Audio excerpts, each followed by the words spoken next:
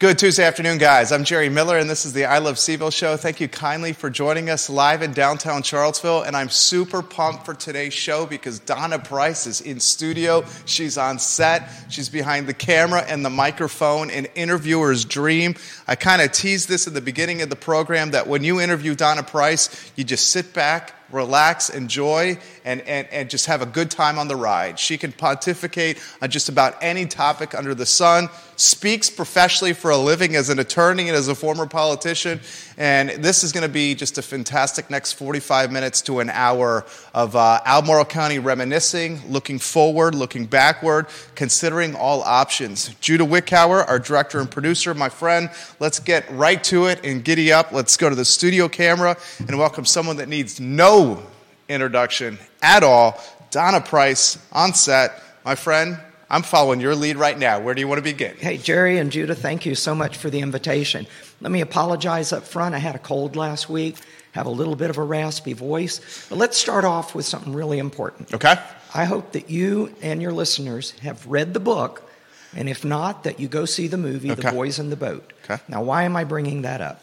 The Boys in the Boat is a story, spoiler alert, about the 1936 U.S. Olympic team, Okay. and it came from Washington University, and it was the JV team.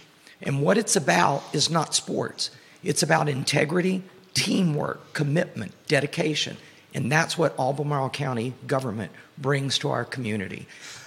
One person cannot make it, but one person can break it. It takes a team. So, Jerry, I really appreciate your very kind introduction. But what has been accomplished over the last 4 years in Albemarle County is the result of 4 components working together, usually in harmony, Okay. not always in full agreement, to make Albemarle County better. Those 4 components are first, our community. We are incredibly blessed with the people who live in Albemarle County. And I cannot tell you how many times I would get emails from people, and it would start off so nice, thank you for what you're doing. I appreciate your public service. I could never do it. And then politely, they'd tell me why they thought I was, dumber than dirt, but in a very polite way. But we had a communication. We listened. We paid attention to what people had to say. And that's what makes our community great, because everyone here really is focused on one thing. What can we do to make Albemarle County better? We may disagree on how we get there, but in the end, everyone in our community, that's what they want, and we try to support them. The second group, and these are the worker bees, this is county staff, every department, from police, fire, rescue, community development, social services, facilities, IT, human resources, all of them working together, whether they are forward-facing to the community or internal, protecting the county. Take our IT department, for example. I cannot tell you how many hundreds of thousands of attacks are attempted every day against our infrastructure. And our IT team has protected us, so we haven't been in that situation a lot of organizations are, where they're locked down and they're being faced with, some sort of a capitalization to get their data back. So everyone's working together. The next group I want to talk about is our county leadership. That starts with the county executive, Jeff Richardson, our 2 deputy county executives, our county attorney, the clerks. Those are the leaders. They're the ones who actually get it done. And the fourth, and actually probably the least important, but the group that gets the most attention, are the members of the Board of Supervisors. Jerry, we have one job: to vote. We vote, we make a decision, and if you don't have 4 supervisors in agreement, nothing is going to be set. But once the board sets policy with that vote, that policy instantaneously gets transferred over to our county executive, Mr. Richardson, to then execute it. Now, Mr. Richardson is one of the shyest people from public attention you'll ever meet. But let's talk a little bit, first off, about our form of government, then Jeff, and the leadership that he brings to our team. So it's important for people to realize that Albemarle County operates under the county executive form of government. There are only 2 counties in Virginia out of the 95 that have that type of government. There are 7 different types of county government. Under the county executive form of government, the Board of Supervisors is effectively the board of directors.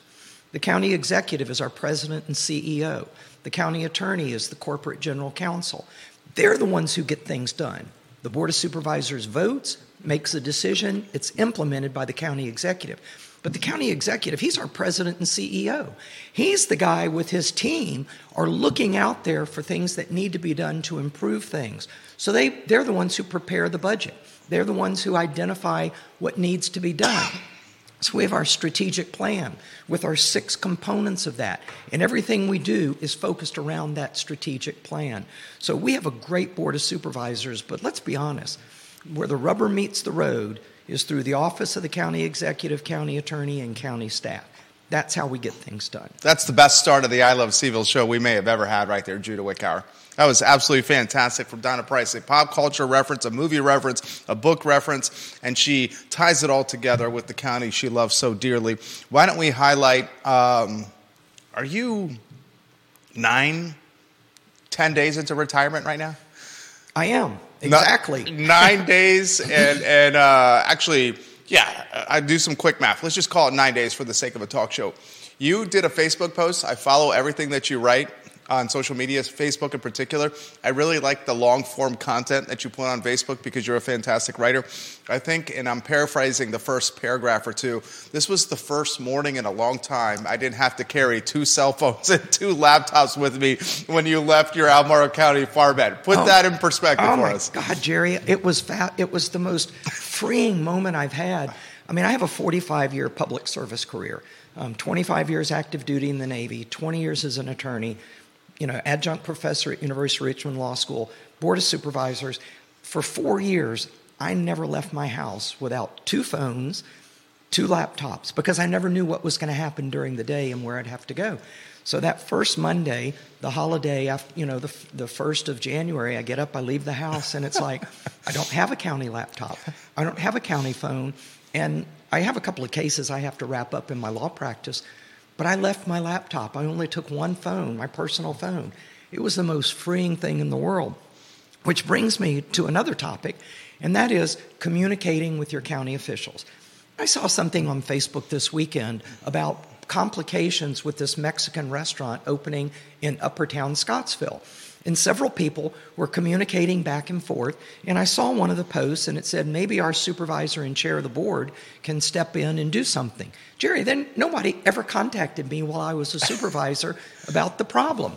To me, it's the old question, if a tree falls in the forest and no one is there to hear it, does it make a sound? No.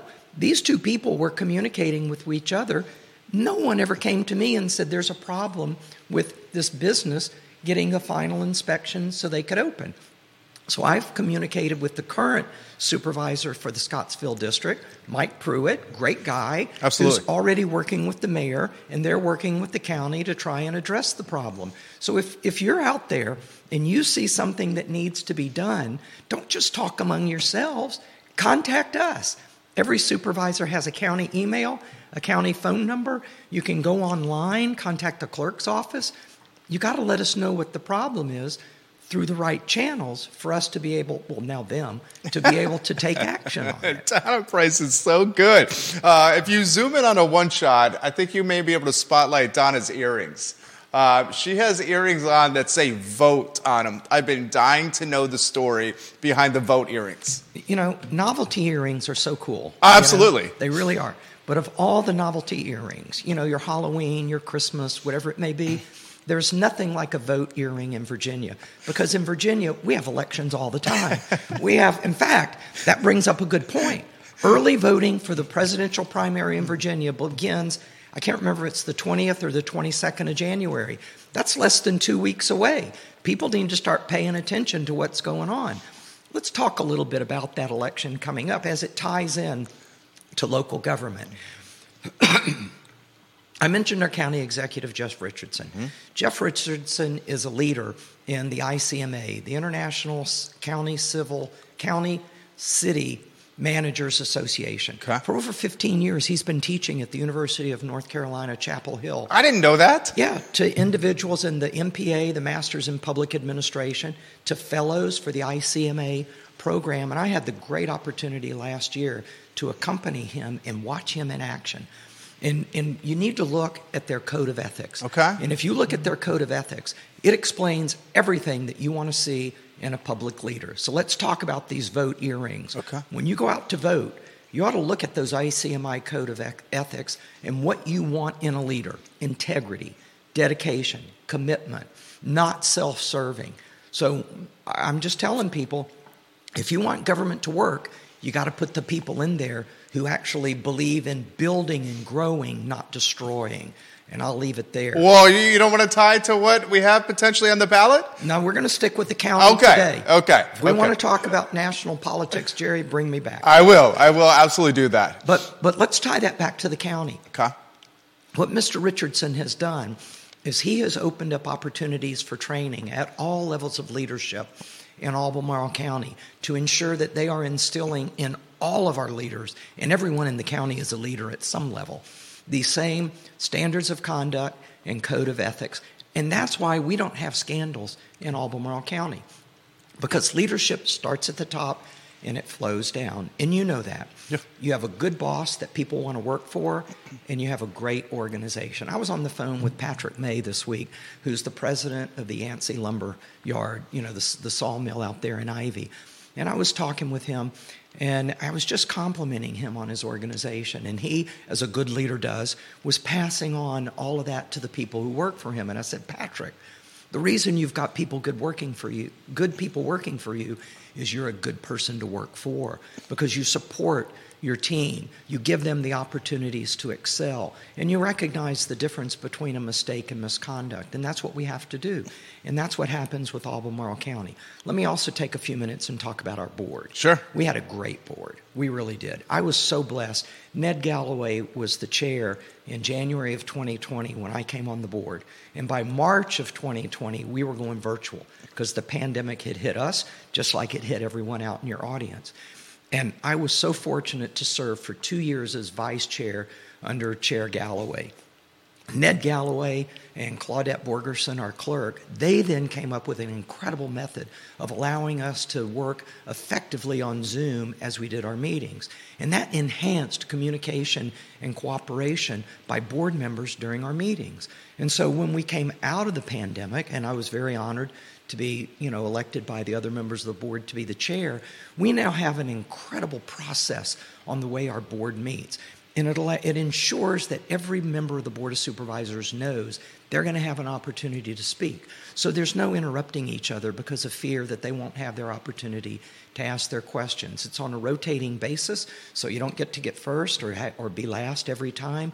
And it really has enhanced and improved the quality of our meetings. And if you look over the last 4 years, you'll see that the Albemarle County Board of Supervisors meetings have gone from routinely lasting 9-10 hours down to about a 6-hour average now. And that's because we've enhanced and improved both what we do at the board as well as what county staff has done in preparing their documentation to come before the board so that we're better prepared when the meetings come up. And the board members have gotten better about asking questions of staff in advance of the meeting so that staff is able to provide answers to the questions rather than on the spot, not being prepared to answer a question they weren't aware of. We've also enhanced the way we treat each other with respect. And that's really important because if you look around our country, you'll see public meetings, school boards, county boards of supervisors, commissioners, whatever the jurisdiction may be, where people are shouting and yelling at each other. And that goes back to our community. Again, the first players on our team. They treat us with respect, which makes it easier for us to respond respectfully for them. So when we're all working together for a common objective, even though we may have different ideas on how to get there, that's how we achieve greatness in Albemarle County. Now, you raised Ravenna Station futures. Yes. Okay, we've got to go back to several things. 1980 annexation. And we know that we've got the revenue sharing agreement, which unfortunately we're not going to be able to change. Right. But because of that revenue sharing agreement, and then later the state imposing a temporary and now basically a permanent ban on annexation, the county has been able to enhance and improve the value of our commercial and industrial real estate. And as we do more of that, we're able to reduce the tax burden on residential because we want commercial industrial to pay a higher share of real estate values. Now, our growth corridor is 29 north of the city limits. That's where most of the shopping, most of the industry is. And we know that the defense industry in Albemarle County contributes $1.2 billion. With a B. With a B. Yep. To our economy. Half of that comes from Ravenna Station, 75 acres, the home of 3 intelligence agencies in the federal government. But we knew it was at risk of being moved. So by the county's purchase of about 460 acres surrounding Ravenna Station, we have, for the first time in Virginia, provided physical site security to a military installation. So that enhances our ability to keep that currently $600 million of economic input in the county. And then by developing that into an intelligence community innovation campus, where we're working with universities, government, industry to bring more out there. Practically across the street from UVA Foundation's North Fork, we've got over 1,000 acres. Greene County, just to the north of us, has got over 500 acres they're designating. So we're looking at over 1,500 acres of land available for high-tech industry, which is going to be the growth for our county. I remain convinced that the county's purchase of Ravenna Station Futures is the greatest economic opportunity for our county and region since the establishment of the University of Virginia in the early 1800s. That's worth reiterating here, and I concur. The greatest economic impact, Ravenna Station, since the University of Virginia in Albemarle County, and happening under her 4-year term. Now, there was others on the board. It was our team. It was a team effort. It was a team effort. And let me highlight especially Supervisor Ann Malik. Please. And Supervisor Diantha McKeel. Please. Supervisor Malik was the first supervisor many, many years ago to identify and recognize the risk of Ravenna Station moving. So she's the one who first brought it up. But we wouldn't have been able to purchase it had it not been for Supervisor Diantha McKeel, who a number of years ago recognized that Albemarle County needed an economic development office. And that was in a time when people, you said economic development and people would respond to pox on you and your family because they thought you're going to pave paradise and put up a parking lot. And what we've been able to show in Albemarle County is you can have development and maintain the beauty of our county. So I got to give credit where credit is due. It's those two supervisors collectively that pushed the initiative that ultimately resulted just recently in the county closing the deal on acquiring that land. After those two supervisors got everybody thinking about it, it was county staff. Let me recognize Deputy County Executive Trevor Henry, who has worked tirelessly to work with state, federal governments, industry, education, to kind of get all of this together. And that's why we have this future. It is bright for Albemarle County. I totally see the brightness. I want to highlight, I saw Supervisor Diantha McKeel last night at a community advisory, is it council or committee? Community advisory committee meeting at Greer Elementary. She was as informed as anyone in the room on all the topics there. And she speaks, Donna does, about the institutional memory of Supervisor Malik and Supervisor McKeel. I believe Supervisor Malik in her fifth consecutive term. Correct. Supervisor McKeel, is this her third consecutive term? It is, after serving several terms on the school board, where she was chair there. Right. And let's, that's a great thing to bring up. Sure. And what I really appreciate is the blending of both longevity and newness. We see that with Jim Andrews. We see that with Mike Pruitt. We saw that with you. Yep. And it's really important because if all you have are the same people, you're less likely to get new ideas. Sure. And so diversity, that's important. Yeah. You bring in new people. Mike Pruitt, 8-year Navy officer, getting ready to graduate from UVA Law School. He's bringing energy that a young person can bring. I am so excited to see him on the board. Me too, Mike. Me too. And then But it's really important. We've got Ann Malik. She's president of VACO, Virginia Association of Counties. So that's the other thing the board has worked on the last few years, is we are re-energized with VACO because we are leaders in the Commonwealth. And by our supervisors being more involved in VACO, we become leaders throughout the Commonwealth. So Supervisor Malik, Supervisor McKeel, they are our longevity. Then you've got Ned Galloway, also formerly on the school board, chair of the school board. Second term on the Board of Supervisors. And previous chair. Right. He's currently the chair of the Regional Housing Partnership and TJPDC, Thomas Jefferson Planning District Commission. He brings a wealth of experience. Focused on housing. Mike Pruitt, focused on housing. Let's take Jim Andrews. Jim Andrews, lawyer, physics professor. The man is a genius. He can find details that I just simply have not been able to find. He brings a depth of analysis into everything that we do.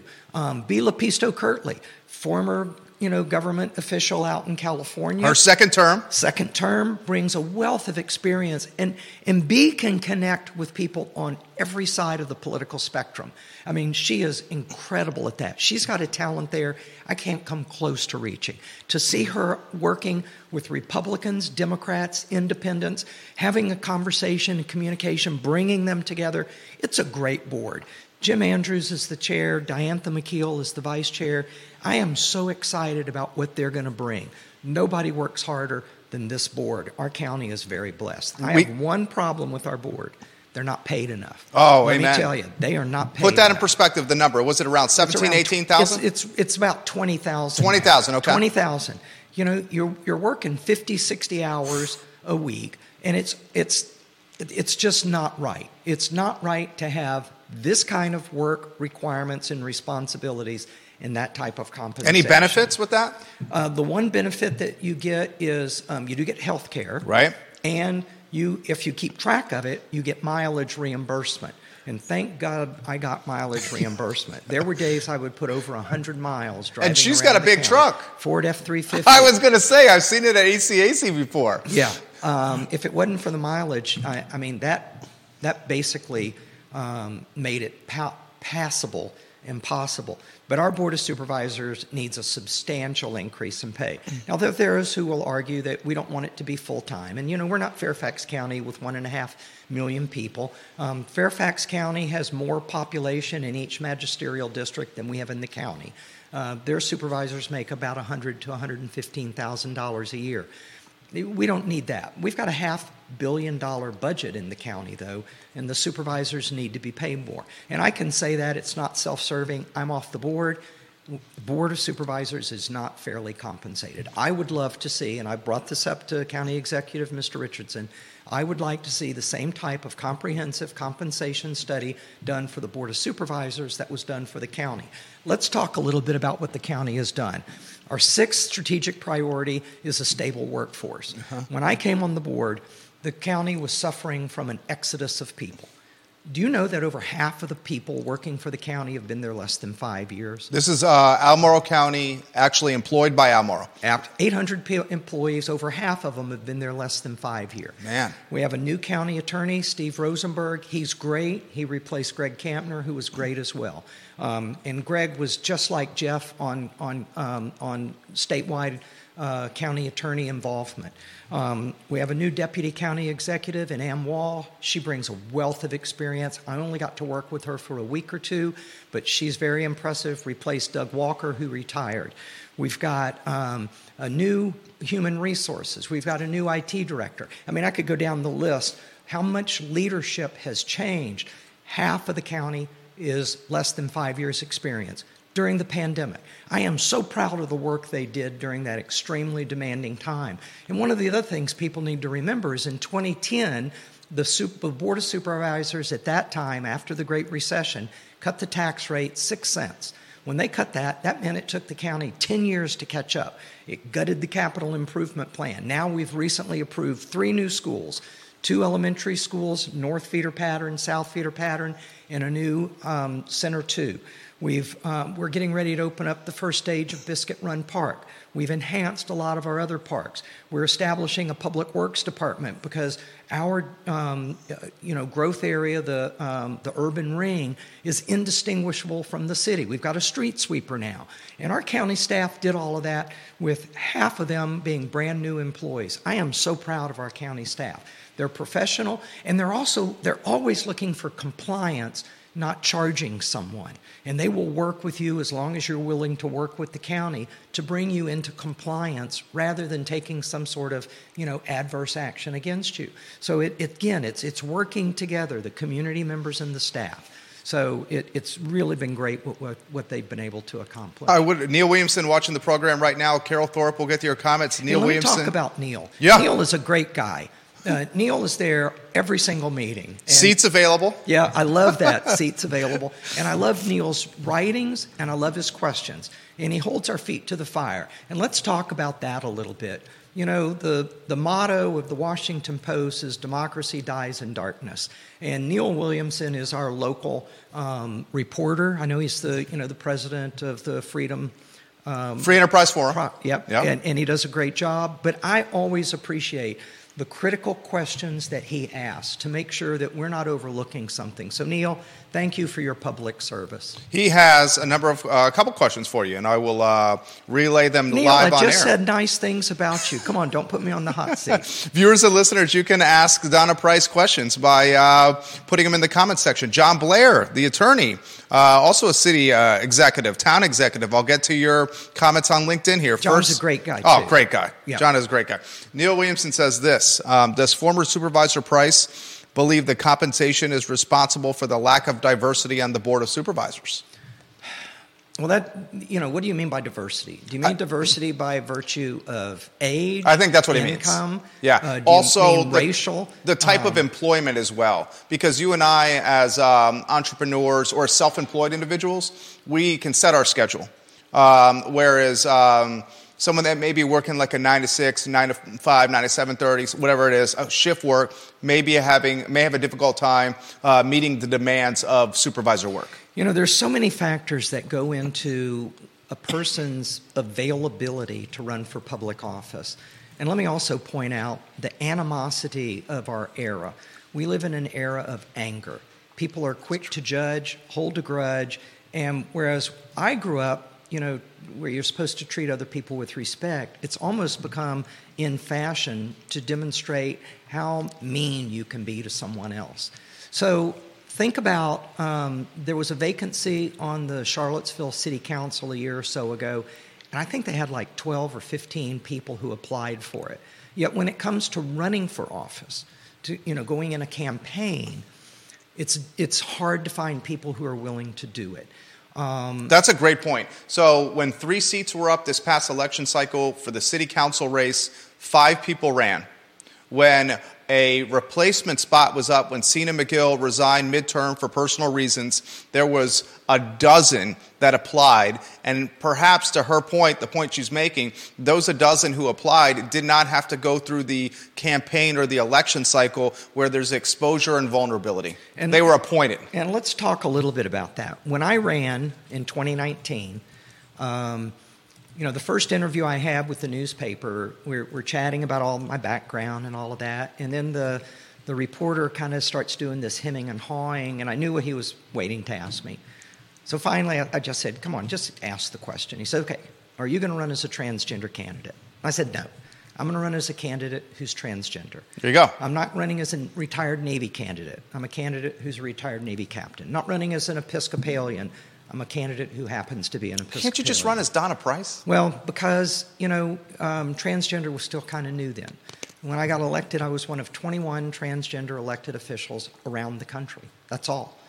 And when you're the first of anything, you're being judged as if you somehow represent that entire community. And there were some pretty nasty things said about me when I was running.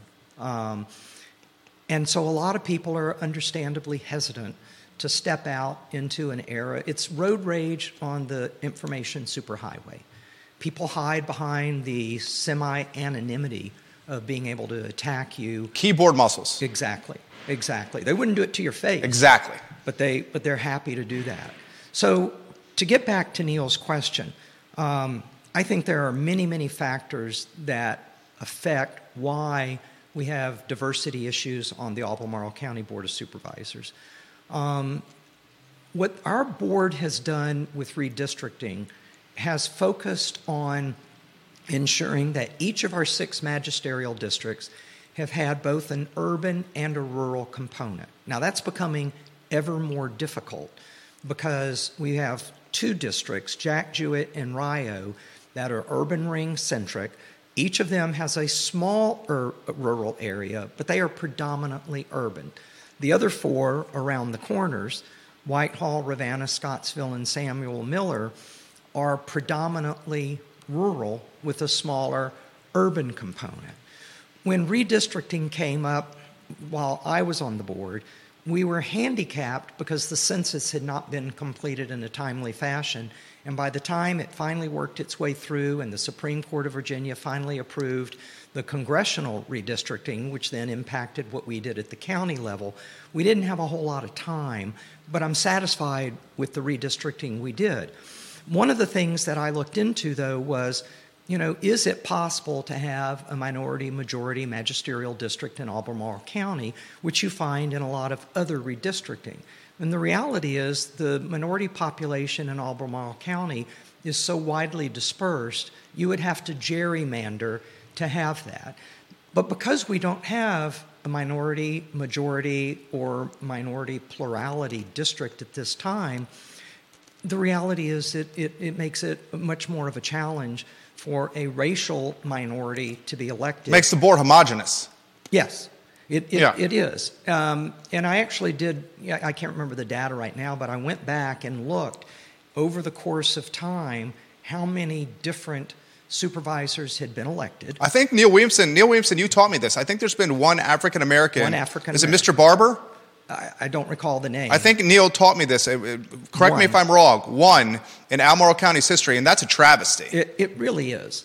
It's mostly been older white males, although more recently there's been a large number of women on the board. In my first 2 years, there were 5 women and 1 man. Then it went to 4 women and 1 man.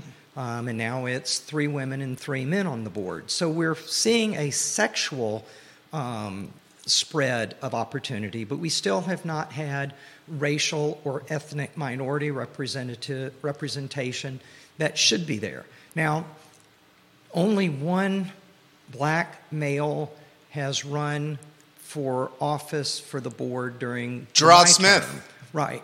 Yeah, Ravenna District. Lost law. Bela Pisto Kirtley beat him in the primary. Right. He's of Barbersville. And so, and he's a good guy. Great guy. I remember when he was a running back for Albemarle High School, a talented running back for the Albemarle High School Patriots. He's a great guy. Yeah. And so, me, Donna Price, local community member, no longer elected official, I would love to see as time progresses that a few supervisors with experience stay on for that corporate knowledge and continuity, but also that some step aside and let younger individuals. Mike Pruitt in the Scottsville district. So, and Kenneth Martin's his name. Thank you, Neil Williamson, for that. Kenneth Martin, the lone African-American to ever serve on the board in Albemarle County history. Kenneth Martin, thank you for that clarity right there. Supervisor Pruitt has come on the talk show. He and I don't see eye to eye on everything, but I have tremendous respect for him. I have tremendous respect that he is utilizing a lot of his high earning power years. I mean, he's coming out of one of the best law schools in the world, UVA, and he's for public service. Yep. I mean, we should not underestimate the fact that Mike Pruitt is putting Albemarle County in 4 years of working for $20,000 before earning potential where it could easily do 6 figures coming out of the University of Virginia in major metro markets. Instead, he's doing public service after time in the Navy. So props to him for that. Yeah. I also want to give props to him for having the courage I don't know exactly his age. I would imagine his 30s. Yeah, I would say mid-30s. Mid-30s, running and getting involved in something that is not easy peasy here. And he spent 18 months or more preparing and running and getting to know the community. Right. Let's also take that and go to the redistricting, what it's done at the General Assembly for the House of Delegates. Amy Laufer, Katrina Carlson. We've got two young, outstanding women. We almost had Donna Price.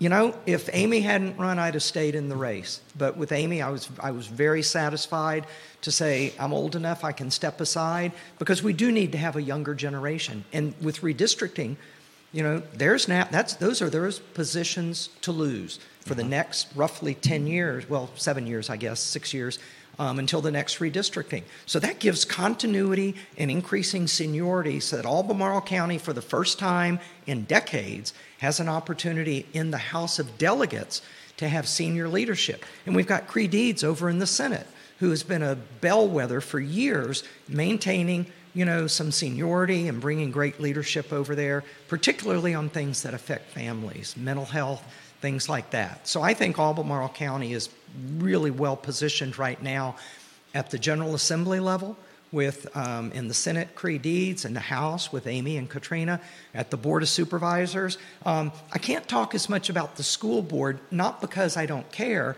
but because when I was on the Board of Supervisors, I put very firm, lane lines up that I stayed out of school board business.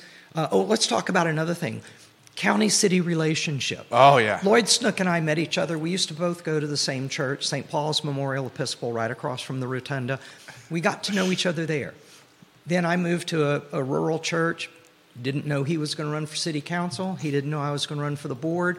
He becomes mayor, I become chair. We started an almost monthly public luncheon because we wanted people to see the city and the county working together. And Jim Andrews is continuing that with Mayor Juan Diego Wade. And so what we are seeing is an enhancement of relationships between the city and the county. And I tell you, there was almost not a single time when Lloyd and I were having lunch that someone didn't stop and say how great it is to see the city and the county working together. Let me also give props to J.J. Davis and President Ryan over at UVA. Same thing. We know the University of Virginia is the big player in our region. Oh, yeah. I mean, they are bigger than everybody else put together. But over the last several years, the university has really enhanced its efforts to reach out to the city and the county to bring us in and let us know that they care about what we believe and what we think and what needs to be done. So what we're seeing now is the city, the county, the university working together in ways that has not existed for years. And so, all of this together, it goes back to the community. It's all of us working together to make this a better place. I love it. John Blair giving you some props. He says Donna Price was a model elected official for Albemarle County. I'm going to get to your comments. Put them in the feed. We'll relay them live on air. Vanessa, I will get to yours. Carol, I feel very comfortable with everything, and I'll get to your comment here in a matter of moments. I want to throw this to you here. Could you put us as a potential fly on the wall with the negotiations of Rivanna Station? Was it $58 million? 58 million is, I think that's what the final figure ended up being. Roughly $58 million. Right. Wendell Wood, the landowner, I think it was a brilliant move. Brilliant move. The initial reaction was one of not shock, but maybe sticker shock. But then once that sticker shock wore off and we truly understood what you guys did, it was a no-brainer. It was an absolute no-brainer. $600 million from Rivanna Station annually to our economy. Yeah. $58 million to buy the land is a tenth. And what we can, when that gets built out, oh my gosh, you have an entire economic ecosystem that is potentially not even directly tied to the University of Virginia, which breeds further stability for the region and certainly for the county. But could you give us like a fly in the wall, like some behind the scenes of the negotiation, maybe a timeline how it played out? No. Can't go there. Okay. Let's go back to that. Sure. When it is built out, and it's going to take years, be patient. Sure. Not only did we have to buy the land, now you have to put in the infrastructure, which is probably somewhere in the $50 million or so range. Okay. Roads and technology, and this is going to be high-tech technology because a SCIF, a sensitive compartmented information facility for highly classified information, all of that has to be protected. Right. But when that all gets built out, think about what that's going to do to the commercial and industrial real estate values in Albemarle County and the way that's going to reduce the burden on residential 100%. property owners. Yeah. It's going to pay for itself many times over. Yeah. New jobs, incremental tax revenue, stability when it comes to the economy, because it's not just market share dominated by UVA. It's basically another economic ecosystem being created. I think this is a no-brainer. And it's not warehouses. And it's not, right. And I've got nothing against warehouses. I live in the county. I live way out in the county. I buy stuff online all the time. These, fulfillment centers or warehouses, they're part of our economic ecosystem. But the jobs the employees get there, they're not going to be paying $80,000, $100,000 a year, which is what these jobs at Ravenna Station Futures and North Fork, that's what those jobs will be paying. Jim Hingley watching the program right now. And what a great Commonwealth Jim attorney. Hingley is phenomenal. He has a slight correction Jim Hingley does on Neil Williamson. He says it's Charles S. Martin and not Kenneth Martin. Charles S. Martin is a former member of the Albemarle County Board of Supervisors who served from 1991 to 2003, and he passed away in April of 2012 at age 57. And to Jim's credit, has citation marks. That's Jim. That's said over here. I love that. Let's talk a little bit about, Neil asked a good question, diversity on the board, okay? The board has no control over diversity in terms of who runs for office. That's the public decides, someone in the public going to run. Let's talk about what Jeff Richardson has done in county government, however. I am a firm believer in diversity, equity, and inclusion.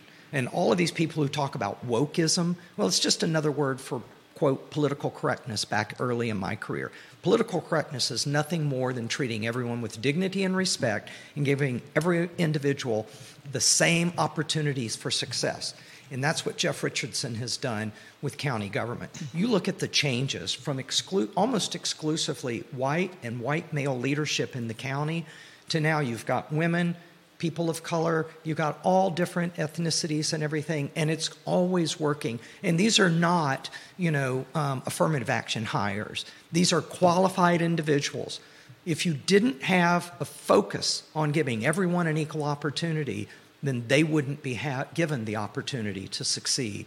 And they are bringing great improvements to the county. So I am extremely proud. We have a county government that looks like our county population, and that's what it should be. Yeah, I think I 100% agree on that. Philip Dow watching the program in Scottsville. Oh, I love Philip. Holly Foster says, I hope Ms. Price will enjoy her retirement and get some travel in soon. With her law background, would she consider running for Attorney General for the state of Virginia? She would have my vote. We need individuals in government with common sense. Is your political career over, Donna Price? I don't know, Jerry. You want to break some news on the show here? No news on the show. But I've been working, it's like a 45-year professional career, and then if you count working during law school, college, you've been grinding. High school, it's been a long. So I'm at least going to take a couple of years off because I need it. And how does Donna Price enjoy her time off? What do you do personal time? Well, the first thing, I've started to read books again. Okay. I'm reading about a 600-page biography on Martin Luther King Jr. The two Kings, as I call them, are my heroes, Billie Jean King and Martin Luther King Jr. Oh, that's fantastic. She's a sports fan. Yeah. And, each of them in their own ways have been leaders in bringing equality and justice. So that's the first thing I'm reading for pleasure, which I've not had time to do. I signed a contract for that elusive truck camper people have heard me talking about for years. I'm going to be picking that up later this month. I bought the book on Virginia campgrounds. I plan on visiting all of them over the next few years. I'm going to hike the Camino, take a couple of months over in Europe. Can't do that if you're holding elective office. You're living the dream right now. I am living the dream. So give me a couple of years for me. Call it my sabbatical time, and at the end of that, we'll figure out where things go. Ginny Who on Twitter, hello. Albert Graves on Twitter, hello. Welcome to the broadcast. Viewers and listeners, let us know your thoughts. A couple of TV stations watching the program as we speak right here with the famous and the talented Donna Price on the show. I want to get to this. You mentioned when you were campaigning that you faced some nasty attacks during the campaign. Yeah. I saw similar nasty attacks this past election cycle. In the unfortunate aspect of social media is what we highlighted, keyboard muscles, or the ability to say nastiness that someone would never say person to person. We saw this at the delegate level. We saw this at the state senate level. We certainly saw this at the school board level. We saw this even a little bit in Albemarle County Board of Supervisor races, in particular in the Rivanna district. And I will leave it at that. I want to understand the psychology of Donna Price. Are you the DNA and mindset that it just fueled your fire? Or did it give you pause and make you think, am I making the right decision? I never hesitated to run for office and never thought it was not the right decision. I honestly feel sorry for people, keyboard muscles, you call it. Right. In our very first Zoom meeting in March of 2020, within seconds of opening up the chat line to the public, someone typed in FUU trans POS and went on from there. I feel sorry for people, and I actually have the transcript, and I know that person's name because they weren't smart enough to hide their identity at that point. Someone else then chimed in with some of the most racist language, 7 pages of doing it. The county fortunately learned how to put a stop to that, but we know that it's happened at city council meetings. They've banned Zoom. Yeah. They've banned Zoom commenting on the record during the public portion of council meetings. Because there are cowards out there. The cowards. They're total cowards. The other thing is there are people around the country who have no connection with our community. I want to talk about a couple of the decisions that we made on the Board of Supervisors, of which I am most proud. And this is the team of the board. This is not me, Donna Price. It takes 6 of us to do it. The first one, in terms of significance, was our decision to remove Confederate iconography in front of the county courthouse. This pedestal, the statue, the cannons, and the stacked cannonballs. Most of the decisions we make as a board are what I call better best decisions. That was a right-wrong decision. It's either right to leave it there or it's wrong to leave it there. It's either right to remove it or it's wrong to remove it. And then the better best decision is what do we do with it once we removed it? And state law limited how we could handle it. And our board was unanimous in our decision to remove it. And I am so proud of the fact that Albemarle County was the first local jurisdiction in the Commonwealth to lawfully remove Confederate iconography. 6-0, easy vote. More difficult was what are we going to do with it? We had a number of entities and individuals who wanted it. State law limited who we could dispose of it to. And there were 3 in favor of one location, 2 opposed. I was one of the 2 opposed to it, and 1 who could have gone either way on it. This is the better best decision. We made the right decision to remove it. Now better best is what do we do with it? And this to me showed the strength of our board. We don't have sidebar conversations like you see in TV or in a courtroom.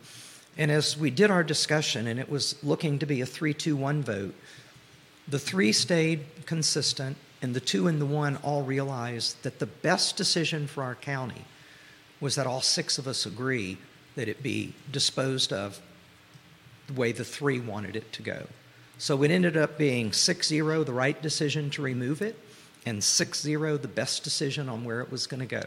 And I'm so proud of our board for doing that because we all saw through our discussion this was the best thing for our community. Get that festering sore out of here. So I was very proud of our board the way we handled that. More locally, I was one of the champions, but it was not me alone. It was the whole board to get that Southern Convenience Center opened up down in Keene. And it is a beautiful facility. Next, they're going to build one on the northern side of the county, which means you'll have 4 different places in the county that you can take your recycling, Ivy, McIntyre, Northern, and Southern. You'll have 3 locations where you can take your household garbage, Northern, Southern, and Ivy, and 1 location where you can take your bulky items out at Ivy. Those are within the county.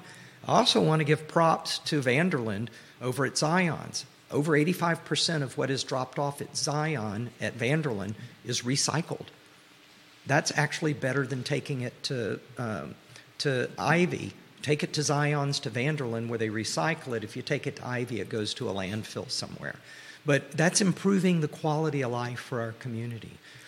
Other things that we've done, one of the real benefits that came out of the Great Recession was instead of, 2,500 houses being built, we're going to have Biscuit Run Park.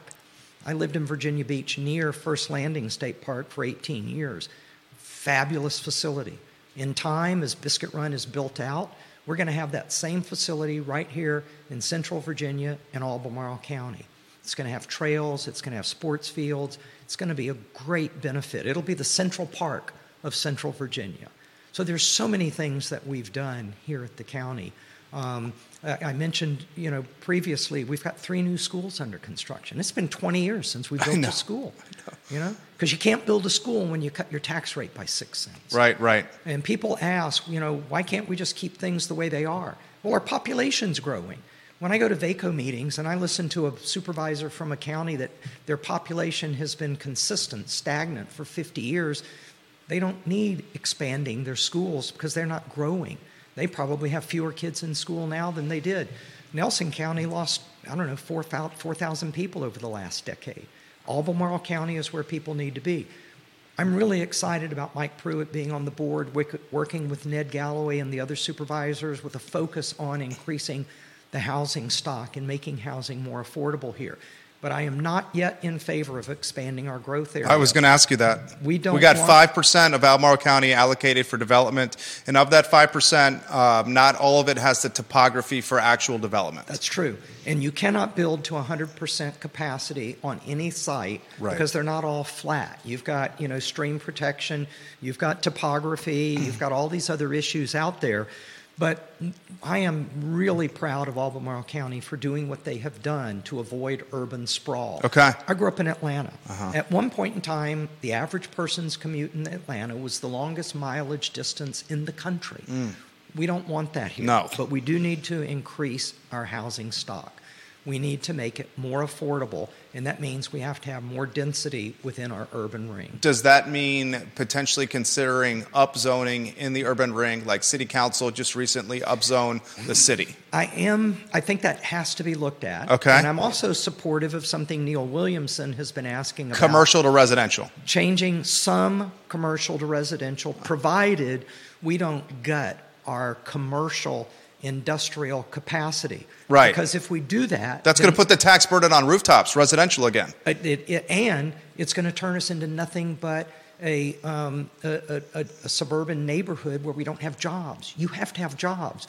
And we also have to be able to have housing near jobs. So one of the things that's currently in the pipeline, and the board will decide, not me, is part of North Fork has been proposed to change from commercial to residential to get more people closer to their jobs. That's a quality of life thing. It's also an environmental thing. It's part of our environmental action plan in the county is to reduce the transit times for people so we're not polluting more. What does upzoning the urban ring look like for Albemarle County, and how seriously is this considered? I can't answer the last question because it's something that's working its way through. Okay. I think it's something that has to be taken into consideration. I think we have to move more and more away from detached single-family R1 zoning in our more densely populated areas. The expansion of auxiliary dwelling units, things like that, are really important. I'm still struggling a bit with the aspect of reducing parking requirements too dramatically, because what you don't want to do is have a situation where those people who need vehicles and their guests have nowhere to park. Like downtown Belmont on a Friday or Saturday night. Yeah, you have to have a place to park. And of course, once you go to multi-tiered, multi-level parking, you're increasing the expenses. So it's complex. Charlottesville still is not at the capacity of population density to be able to fully support the, a metro type system like in Washington, D.C. So, public transportation in the city and the urban ring remains a challenge. Yeah. But microcat is just booming right now. It is. Early indications and reports are that's really growing. And as it grows, we can expand it. And as we expand it, it gets used more. So everything's on a cycle. Nothing stays still. You're either moving up or you're moving down. And right now, microcat is improving our local public transportation opportunities. How much of Albemarle County governance is tied to the potential cause and effect of the city of Charlottesville. County surrounds the city. 5% of Albemarle County allocated to development, basically housing people. And if that 5%, and I'm with you, I don't think the 5% should be expanded until not yet, because the 5% is not fully utilized. No. So why expand something when it's not fully utilized? I'm 100% in agreement. Here's the question I have for you, though. If Albemarle County is not careful, it's going to continue. Albemarle County, in a lot of ways, could be the charge leader of unaffordability in the city of Charlottesville. We could be. But let's also look at what county has done, not by itself. Okay. Again, it's a team effort. Sure. Take Habitat and all the other entities with the county and what's happening in Southwood. Okay. Okay. You're taking a large tract of land, which is much easier to redevelop than these small lots. Sure. A large tract of land, 330 roughly dilapidated trailers, transformed into wonderful housing for over 1,000 units. Okay. Okay. That is bringing in more availability of housing, better quality of life for everyone, and 3 times the number of people. Okay. So if I remember right, you've got a little over 50,000 people in the city of Charlottesville, 10 square miles. Our urban ring is roughly 38 square miles, okay, and about the same population. So we're roughly 25% of the density in our urban ring that Charlottesville is. So we still have time and the ability to become more dense in our urban ring before we have to expand into the development areas. And I know the developers want us to expand into the development areas because they can sell the land, build houses.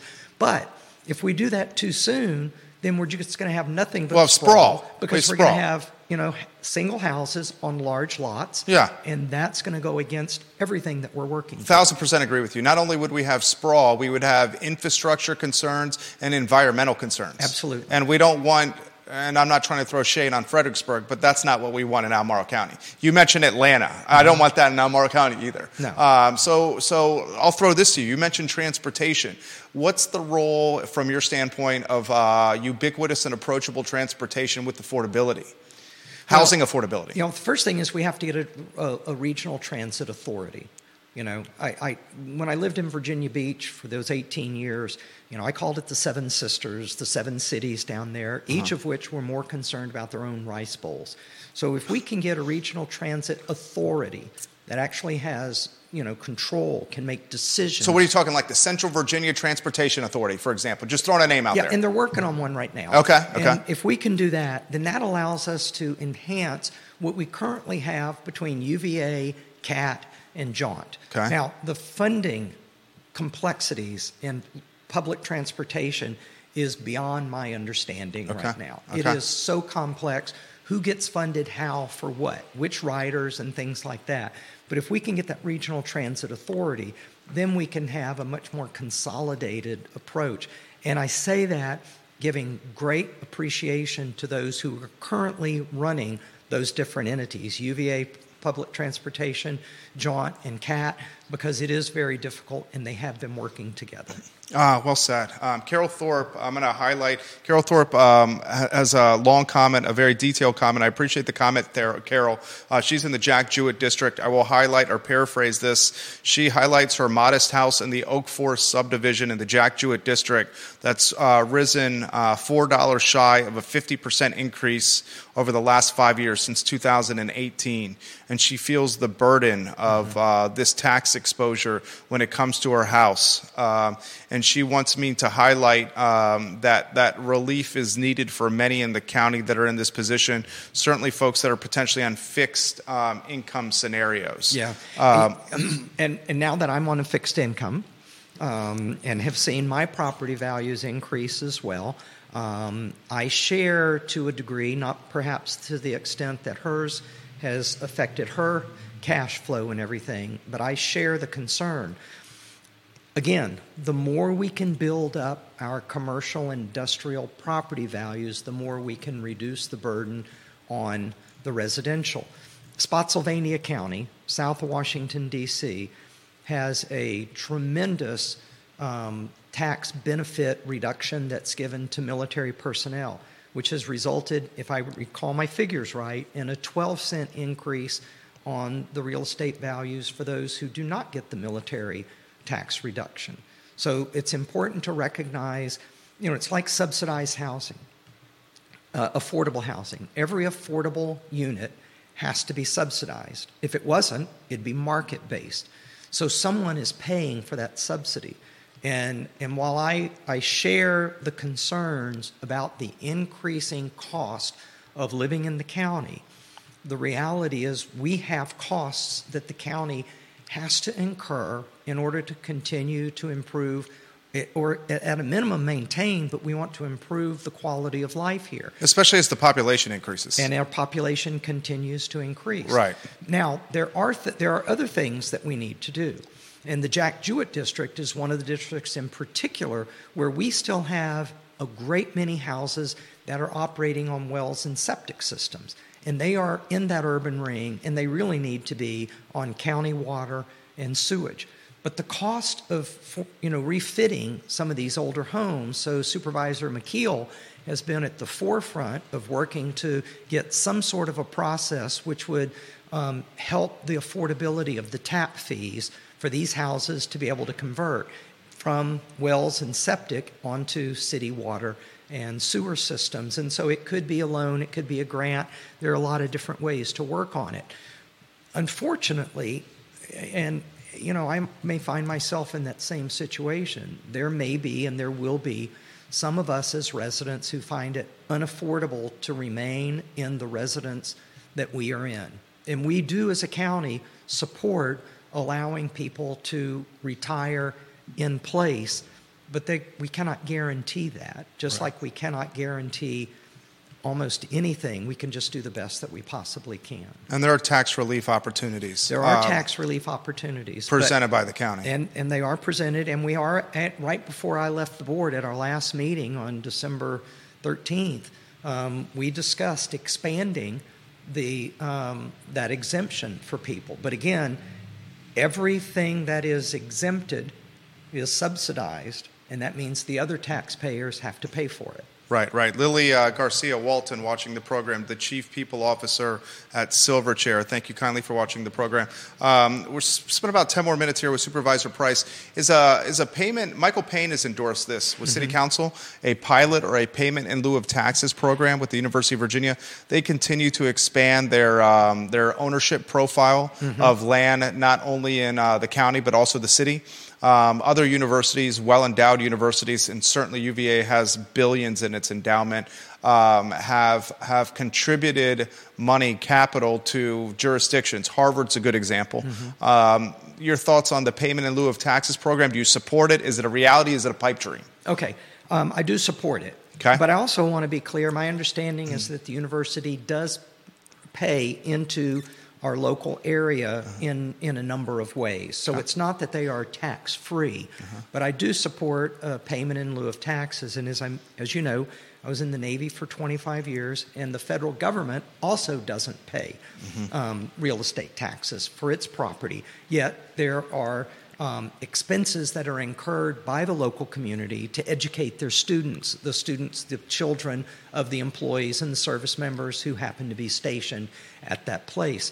So I think the federal government has an obligation to pay towards local communities. I think the state, and the University of Virginia as a component of the state, has an obligation to pay to the local communities on a fair value comparable to what a property owner would have to pay. Okay. So I definitely do support that.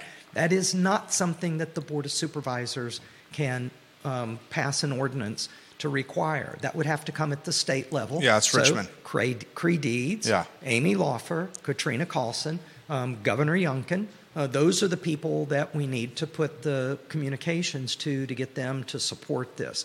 The university is a great neighbor here, though. They really are. Oh, yeah. But I do think that, yes, there is more that they can afford to pay. And through either the university or the UVA Foundation, they own a great deal of land in our community. What is do you have any regrets for your 4 years as an elected official in Albemarle County? I miss it already. Do you? I do miss it. Wow. I miss it tremendously because 45 years of public service. It's hard to step away, but I think it was for me the right thing. I needed a break. I need some time for me. Did you feel burnt out? No. It wasn't that I felt burnt out. My dad's 97, my mom's 93. I watched them very closely, 60s, 70s, 80s, 90s. I took my mom and dad to Ireland when Dad was 82 and Mom was 78.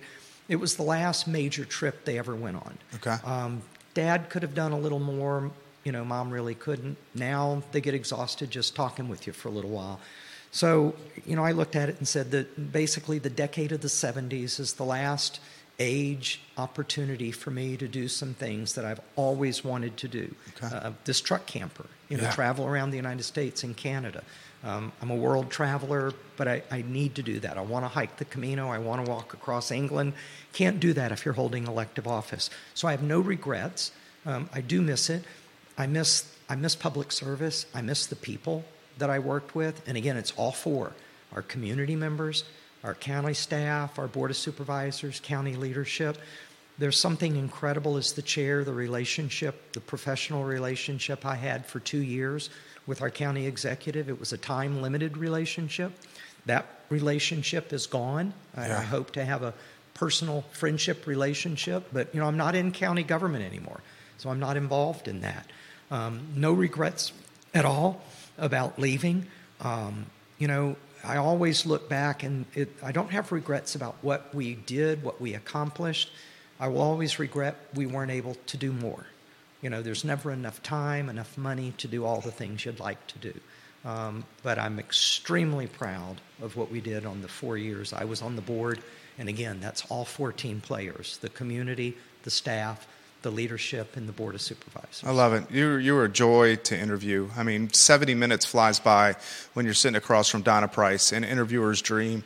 Why don't we have closing thoughts? I know you have something on your mind. Anything you want to get out? Anything you want the viewers and listeners to hear? The show is completely yours. I love this place. I wasn't born here. I'm not a cradle-to-grave Albemarlean. I moved here because of the people in the community, and they have not disappointed me. If anything, I'm more impressed with the people here than when I was contemplating where to move when I left Virginia Beach. I just say keep it up, support your local government, but also don't be afraid to run for office. Don't just chit-chat with each other on social media. Every member of the public has an opportunity to go and talk in front of the Board of Supervisors and raise your concerns. And when I was on, we listen. And I remember when I was running for office, attending every meeting and seeing how when enough people from the public come and raise the concern, it may not be the first speaker or the second speaker, but enough people come and talk and the board will listen because we are focused on what the community wants. That's why we have our comprehensive plan. That plan comes from the community. It doesn't come from county staff, and it doesn't come from the board. It comes from the community. We listen to what the community has to say. We prepare that comprehensive plan. Then we try to execute it. So stay engaged with your local elected officials. It's our duty. It's not just our rights. It's our responsibilities that are important. And don't forget to vote. We've got a primary coming up in about 10 or 12 days. Amen. Amen. Donna Price, ladies and gentlemen, she is awesome. Thank you. Thanks. Did you have fun? I always do. Life is fun. Life is fun. She is fun. Donna Price, interviewer's dream, guys. For those that are asking, the entire interview is archived anywhere you get your social media. We're live on all platforms, of course, on ilovecville.com. It's interviews like this that really make what I do professionally gratifying and rewarding. Sincerely mean that. Give props to Judah Wickhauer. We have the easy job. We get to be ourselves. He keeps the technology on air and us sounding and looking our parts. Tomorrow's talk show, Real Talk with Keith Smith. He has Dr. Lisa Sturdivant is joining us. She's the chief economist for Bright. She's going to join us, and she's on the short list for potentially replacing Dr. Lawrence Hune as the chief economist of the National Association of Realtors, should he choose to retire. So Real Talk with Keith Smith, with yours truly, 10:15 a.m. tomorrow. At 12:30, the I Love CVille show, and at 2:15 p.m. tomorrow, our brand new talk show, The Juicy Details, with Hillary Lewis Murray, and she's got a fantastic guest lined up as well. That's the Tuesday edition of the talk show. Thank you kindly for joining us. Take care, everybody. Donna, that was awesome. He's going to let us know when the mic's